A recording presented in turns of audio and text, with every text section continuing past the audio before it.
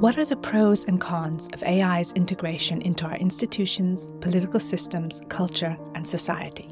How can we develop AI systems that are more respectful, ethical, and sustainable? Dr. SASHA LUCCIONI is a leading scientist at the nexus of artificial intelligence, ethics, and sustainability, with a PhD in AI and a decade of research and industry expertise. She spearheads research, consults, and utilizes capacity building to elevate the sustainability of AI systems. As a founding member of Climate Change AI and a board member of Women in Machine Learning, SASHA is passionate about catalyzing impactful change, organizing events, and serving as a mentor to underrepresented minorities within the AI community. SASHA LUCCIONI, welcome to the Creative Process and One Planet podcast. Thank you. Great to be here. So you're a researcher who studies AI's impacts on society. We know that data centers are crucial for powering AI, and already centers account for up to 1.5% of global electricity use, according to the International Energy Agency. And with the rapid growth of artificial intelligence, this will significantly rise. Your recent TED Talk was titled, "AI is dangerous, but not for the reasons you think. AI won't kill us, but that doesn't make it trustworthy." Can you elaborate? Yeah, so I guess a lot of people must have heard a lot about existential risk and AGI and things like that. And I mean, some people do believe in it. I personally don't. But I think that the debate is not what's going to happen in 5, 10, 20 years, whenever the singularity will come, but it's more like what's happening right now. And my TED Talk and my work is really about figuring out how right now AI is, using resources like energy and emitting greenhouse gases, how it's using our data without our consent. So really focusing on the here and now impacts. And I feel that if we develop systems that are more respectful, more ethical, more sustainable, that we can help future generations of AI be less of a risk to society. And that transparency, as you outlined, what is Bloom, the Big Science Initiative, and how does that work within the Hugging Face ecosystem? So Bloom, it's a large language model that we trained as part of the Big Science Project, which was a 1-year-long project that aimed to develop the first open large language model, because until Bloom came along, all of the large language models that were being trained were coming out of big tech companies, and they weren't as transparent, they weren't as forthcoming about their data, or the actual model wasn't really accessible. So Big Science came together as a way for volunteers from all over the world. We had like over 1,000 people come together to gather data that was more multilingual. And of course, in terms of copyright and consent, we checked the licensing on the data. Then we made sure that the model had like multiple languages. We made sure that the compute that we were using was less carbon intensive. And so we got a training grant, a compute grant from the French government. And we trained the model on a French public supercomputer that was very low carbon and that actually reused a lot of the heat, because these data centers get really hot. It was using the heat to heat buildings on a university campus. So we really kind of made that choice very, very consciously to use low carbon energy. And part of my work was to make sure that we were measuring all these things. And we did a lot of experiments to figure out where the energy was being used, where we could kind of be more efficient. And so we published a paper around this essentially. And we found that finally, because of all these choices, the final carbon footprint of Bloom was, I think, 20 times less than similar models that were trained without this in mind. Indeed, I've been told that it's unsustainable long-term for everyone to be using AI at the levels that we are, unless there's some kind of neural wetware where we can adapt it to the energy efficiency of our brains. I mean, I don't know how that would work. So I think it's kind of important to think about the fact that originally neural networks were inspired by neurons, really by our brains, but the way fundamentally that brains work, that human or animal brains work, is really different than AI models currently. And brains are really quite efficient. For example, we won't be using all of our neurons all the time. They'll be specialized, like if we're recognizing a face, or if we're speaking, or if we're drawing, or if we're watching a movie or reading a book. It's different parts of our brain, and there are different zones, and it's relatively well understood. AI models are not like that. I mean, we call them neural networks, and they do have connections that can be seen as similar to neurons, but they usually use all of them all the time. So for example, when you're training a large language model, you're passing the information through every single connection in the neural network, and then finally, once it's trained, then certain connections will be more reinforced than others. So there is a certain structure that emerges, but it's really not as specialized, I guess, as the human brain. And I think that's kind of the core of the issue, because whereas we can kind of use a portion of our brain depending on the activity, neural networks don't have that built-in efficiency. And so they're not efficient by design, let's say. And so people are trying to do different techniques, different approaches that aim to make them more efficient, more like the human brain. But I think that fundamentally we should kind of ditch this metaphor. And I mean, maybe it did work for a while, but now it definitely doesn't work. And we should focus on the actual architecture of neural networks, the actual structure, and trying to make that more efficient instead of trying to make a parallel with the human brain, just because, the parallel is kind of, it's been lost along the way as I see it. And maybe I was misunderstanding that. Someone said the way forward was that we need more devices, not just outside of our bodies, but on our bodies, so that we could adapt AI to the natural efficiency of our brains, which I think runs around the energy of a light bulb. Yeah, I think there are endeavors that are essentially bio-inspired AI, and it can definitely work. I'm not saying it's impossible, but I don't think it's kind of a one-size-fits-all solution. So it might work for certain. So it would be like the human brain, like maybe for a certain task, for like, I don't know, for example, recognizing faces, you could have that run in an efficient way. But if you want these like general purpose models like GPT, which people are so excited about nowadays, it's really hard to make them efficient just because they're so big. Yes. And going back to the carbon footprint, there are a lot of potential efficiencies of what AI might be able to do to help us expand regenerative agriculture or projects regarding carbon sequestration or regenerative ecology. Yeah, I mean, the way I got into this field was really working on the environmentally beneficial applications of AI. And I do believe that's a really impactful way of using AI techniques, because there's so much data about the climate, there's so much satellite data, there's sensor data, there's really a lot of, and I mean, AI is really powered by data. So I think that there's a lot of promise there. But I think that the way to go about this is really to work with domain experts. I mean, so a couple of years ago, 3 years ago now, we wrote this paper called Tackling Climate Change with Machine Learning, and it's essentially 100 pages. And we were almost 20 authors that were trying to go through all the different ways in which machine learning, AI, can help fight climate change.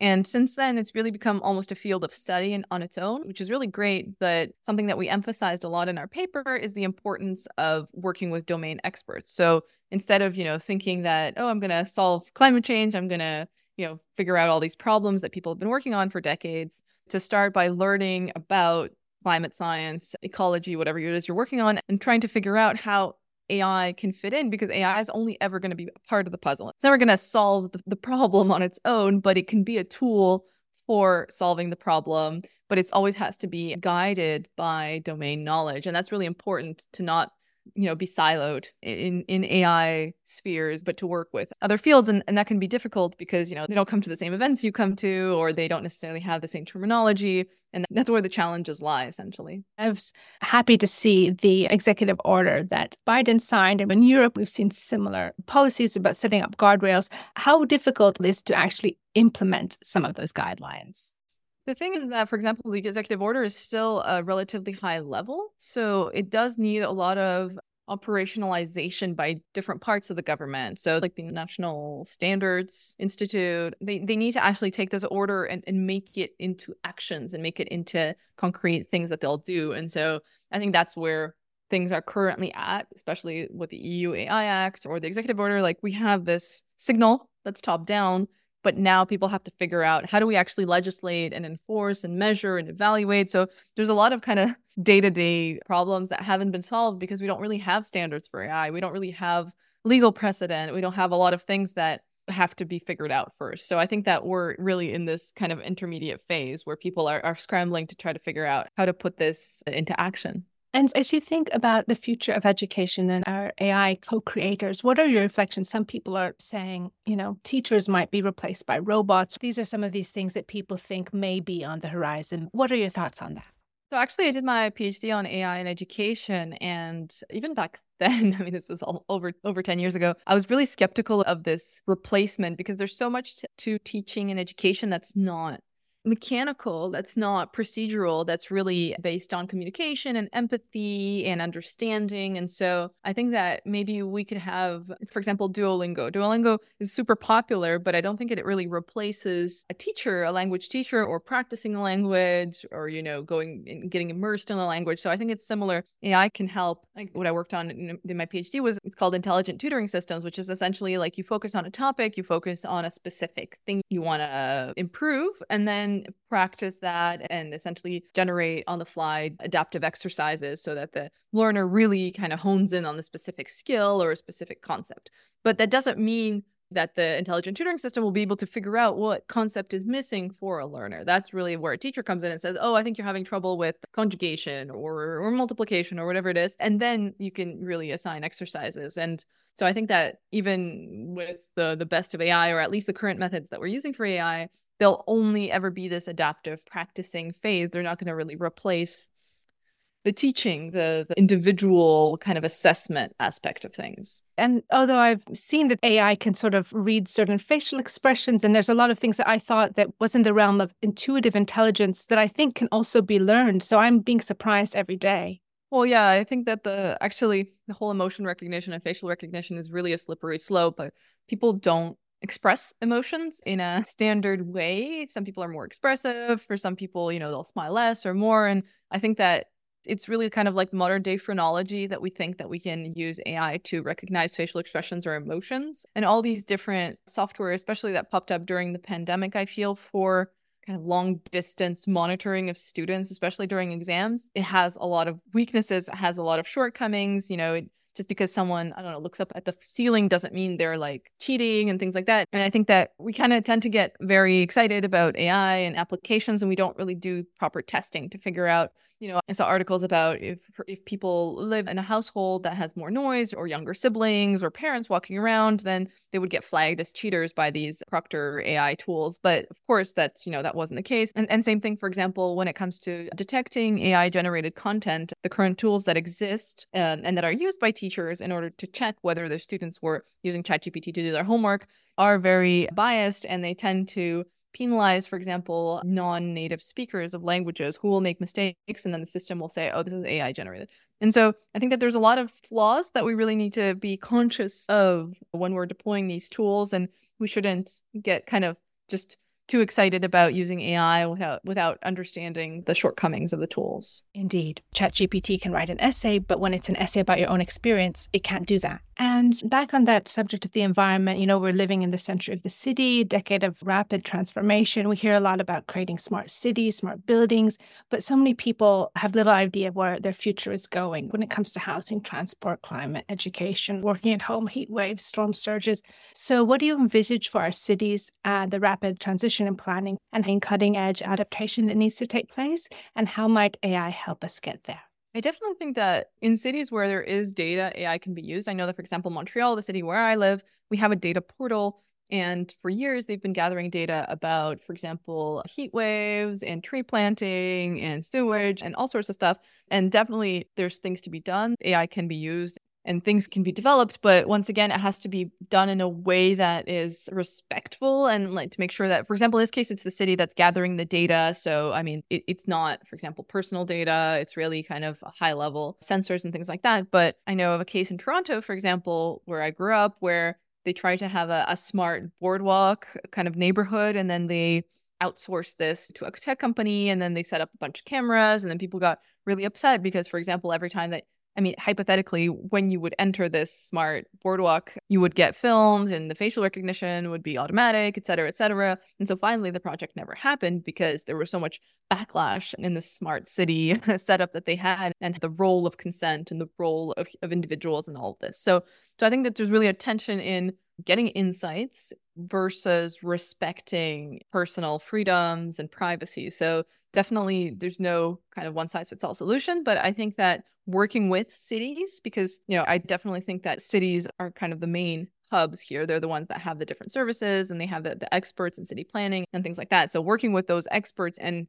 taking existing processes and improving them, or finding, where AI can be used to improve them. Like, for example, I know that Montreal has issues with the sewage systems that are getting old, and they've had a lot of cases of failures. So, for example, what you can do is you can send sensors kind of that will scan, like with radars, scan the sewage systems, and then you can predict essentially where maintenance should be done based on this data. And that's something that AI can do really well. And in the case of sewage systems, there's no kind of privacy aspect that we should be worried about, but you can do preventive maintenance. And so I think identifying use cases like that, like given the specific use case of Montreal and the weaknesses that the system has and the existing failures that have been identified, how can we use AI to help them do their job better? Instead of just going from the oldest sewer to the newest sewer, maybe we can actually like get ahead and do predictive maintenance based on sensor data.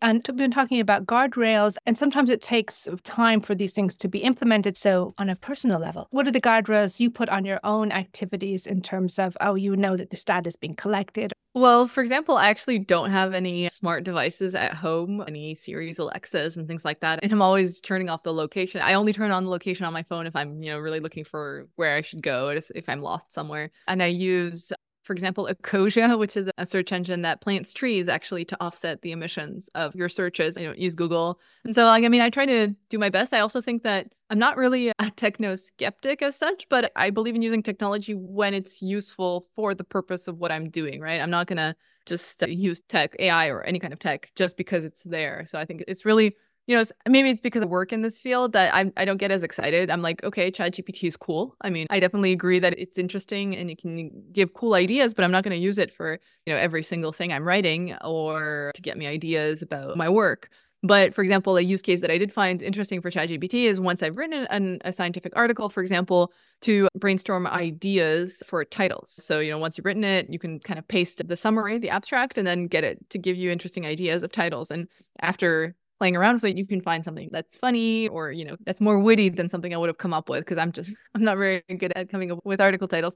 But once again, it's a specific use case. So I think that it's important to stay critical of technology and as well not to use it to create summaries of documents that are sensitive or for answering questions about health conditions and stuff like that, which I think people do maybe just out of curiosity, but that isn't necessarily what the tools are made for, right? Then I wondered if you're uploading your own information, it's not scanning everything out there. I don't know how to calculate that carbon. How much should I allow myself? I have a very low carbon budget and I would want to know. So it's actually really frustrating because we don't even know how big ChatGPT is as a model. We don't know where it's running. We don't know how much energy it's using. There's a couple of estimates out there, but they're not based on actual data that was provided by OpenAI. So it's really hard to say. The recent study I did is that, for example, we compared a task that was done with a generative AI model and a non-generative AI model, and we found that like for something like web search, essentially it's called information retrieval. For something like that, switching between a more, old school AI model to a generative model will come with like a 20 to 30 times more energy usage for the same task because instead of finding existing information, for example, you're generating new information. So essentially it takes more effort, it takes more energy. So I think that, for tasks that are inherently creative, like, for example, generating a title or something that's very, that you need to generate new content for, sure, using ChatGPT or another maybe open source language model makes sense. But for tasks that are already well done using non-generative models like web search, I don't see the point in putting generative AI in there just because it's cool. But sadly, once again, I don't have the numbers for ChatGPT specifically. I would love to have them.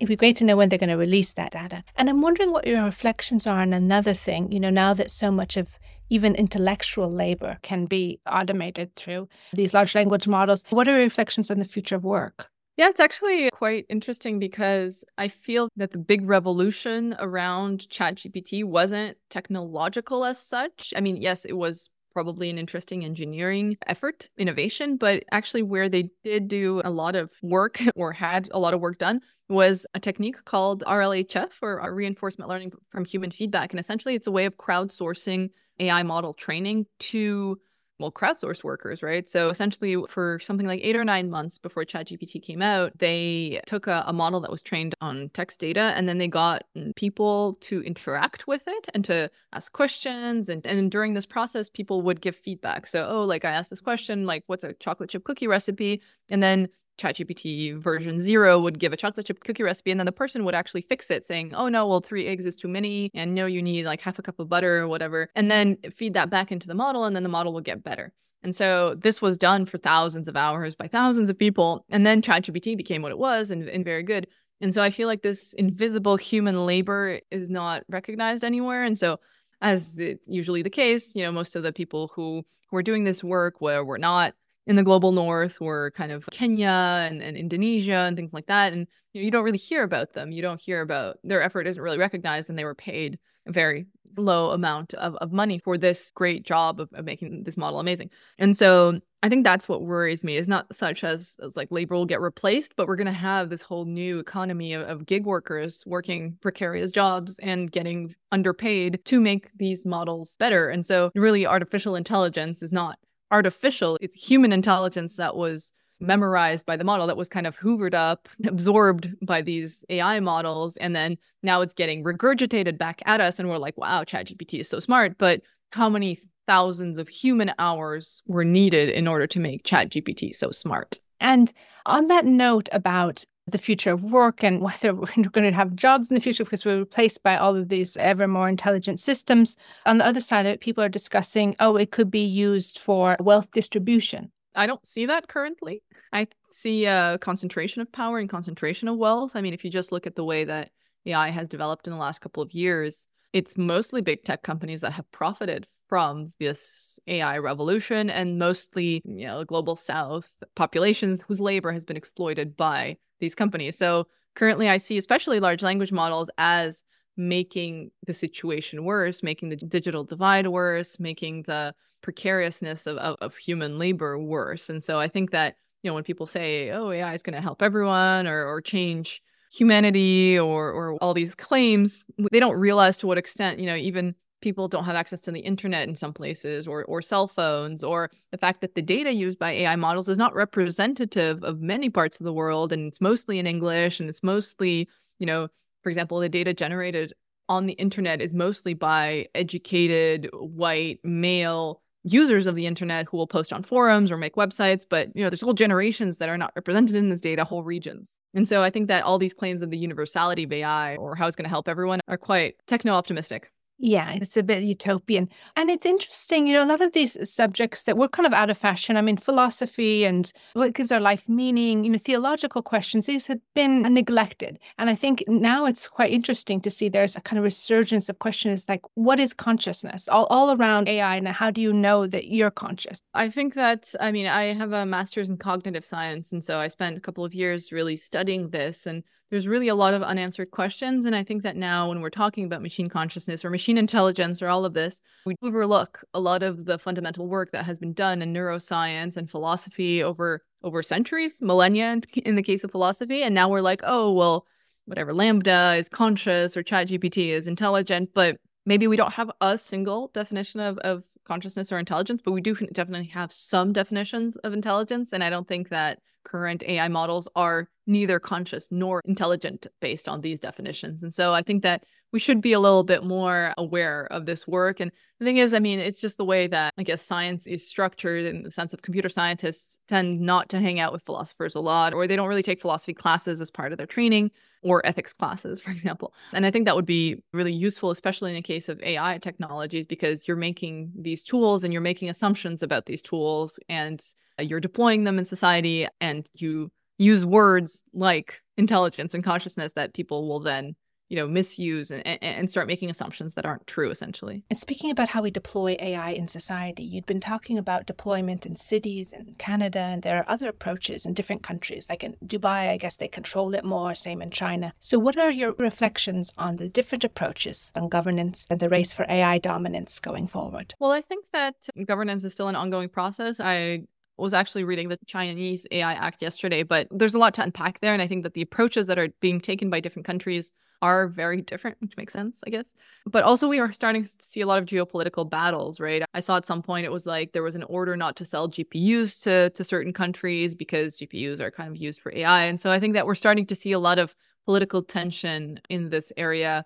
But it's just all entangled. There's the technological aspect, there's the geopolitical aspect, there's the governance aspect, there's the legal aspect, right? But the thing is with AI is that it kind of transcends borders. So for example, if you did want to train an AI model on, I don't know, for example, I remember at some point it was like British data. Great Britain wanted to make a British AI model. Well, it's English, right? So how would you possibly filter out American English, Australian English, and Great British English? You can't, right? It's really hard. And so it's like, all of the discussions that we're having and all of these tensions, there's also like technological barriers. So for me, it's interesting to see how this will all play out, essentially. And, we're talking about the positives and maybe the worst possible outcomes. What would a utopia look like to you? I don't really believe in utopia, but I do believe in a balance. So essentially, I would love it if there was a more democratic approach to AI, that there was less concentration of power, that it was more open. So essentially, that the way that we develop AI was more transparent. That would be really great. But the way I see it is not going in this direction. It's actually going in the reverse direction. We're seeing less transparency and less sharing, actually. So AI models are now such a hot commodity that people are being much more territorial with them, which is a really sad trend to see. And you've been talking about education. Could you share some of your reflections on teachers who are important to you and started you on this path? Yeah, I think my PhD supervisor was a really positive force in my life. Actually, I've had the luck of having a lot of strong female role models along my career. And so, for example, her as a PhD supervisor, in the years since, I've worked with a lot of really strong women that supported me. For example, Kate Crawford, who was an AI researcher. So I definitely had a lot of support. And as you think about the future and the kind of world we're leaving for the next generation, what would you like young people to know, preserve, and remember?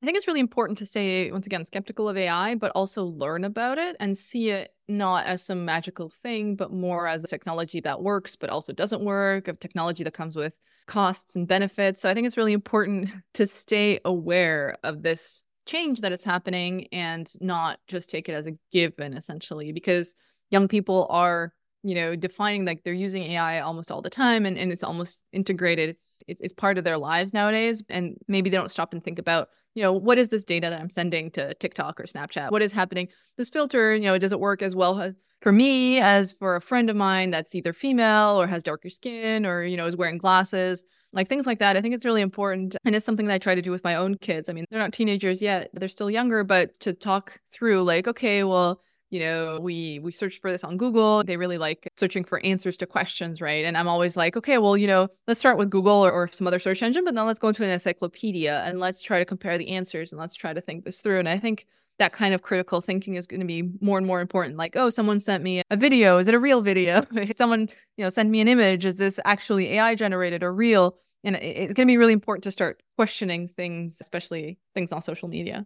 Oh, it's definitely. And also to understand that we have that sense of agency too, that there's people behind. It's not like AI is this thing running free. There are people who own those companies, and just to be skeptical and know that maybe we can push back and reclaim our agency. Exactly. Thank you, SASHA LUCCIONI, for your important research into climate-smart AI by helping us understand what we value, where we're going, and consider possible outcomes we can ensure positive futures. We all live on one planet we call home. Thank you for adding your voice to One Planet podcast and the creative process. Thank you. Hi, I'm Sebastian Klassen. After listening to Dr. SASHA LUCCIONI and Mia Funk's discussion on artificial intelligence, its impact on society, and how we can utilize AI to promote environmental sustainability, my curiosity about AI developed only further. My interest in AI and contemporary technology advancements truly began when I decided to read Ray Kurzweil's The Singularity is Near, a book I highly recommend if you want to learn more about AI's function, the singularity, and the projected progression of a superintelligence. The Singularity is Near defines the singularity as a hypothetical point in time where technological advancements transcend human understanding and become uncontrollable. The results of such would ultimately put humanity at some sort of existential risk, and naturally, I was inclined to explore these topics further. Nonetheless, Dr. LUCCIONI claims she is aware of the technological singularity and what might come in the next several decades. Still, she is more interested in these advancements in the present and their implications to humanity as both individuals and populations and to modern science. This drew me away from thinking of AI and technology so far ahead in the future, and instead reflected on how technology has exponentially advanced over the past few years and how it is changing the already accepted socio-political customs. Dr. LUCCIONI's ideas on AI being used as a medium of data collection, organization, and interpretation, and as an agent of environmental protection, shifted my focus to a more positive review of the establishment of artificial intelligence. However, I still find it unsettling that the technological intelligence systems that are proposed to us by large avarice corporations as a sort of gift of enlightenment or stress relief, or proposed as some environmental savior, are still being profited off and further enlarged and developed despite the severe environmental consequences that the manufacturing and maintaining of these huge machines might have. For that, I must give credit to Dr. LUCCIONI for developing Bloom, a multilingual language model that had a carbon footprint roughly 20 times smaller than other models. Dr. Luccioni refers to various concerns about upcoming advancements in artificial intelligence, such as how AI and technology might interfere with or redefine education, how AI and unwarranted users may have access to information that should be protected by the Data Protection and Privacy Act, and how it may redefine ethics and the philosophy of life. After all, the development of these technologies is already beginning to stimulate contemporary philosophical discourses that question the likes of the telos of humanity and the verity of epistemological beliefs. Addressing AI is crucial today due to ethical concerns, employment concerns, data and privacy issues, transparency, and the global struggle for more power and wealth. Understanding the nature of AI ensures responsible development, encourages online safety and knowledge of privacy rights, and fosters global collaboration and discussion for the future of technology. One Planet Podcast is supported by the Jan Michalski Foundation. This interview was conducted by Mia Funk with the participation of collaborating universities and students. Associate interviews producers on this episode were Sophie Garnier and Sebastian Klassen. One Planet Podcast is produced by Mia Funk. Additional production support by Katie Foster. Theme music is written and performed by Juan Sanchez. We hope you've enjoyed this program. If you'd like to get involved in One Planet Podcast and be part of the climate change solution, just drop us a line at team@oneplanetpodcast.org. Thank you for listening.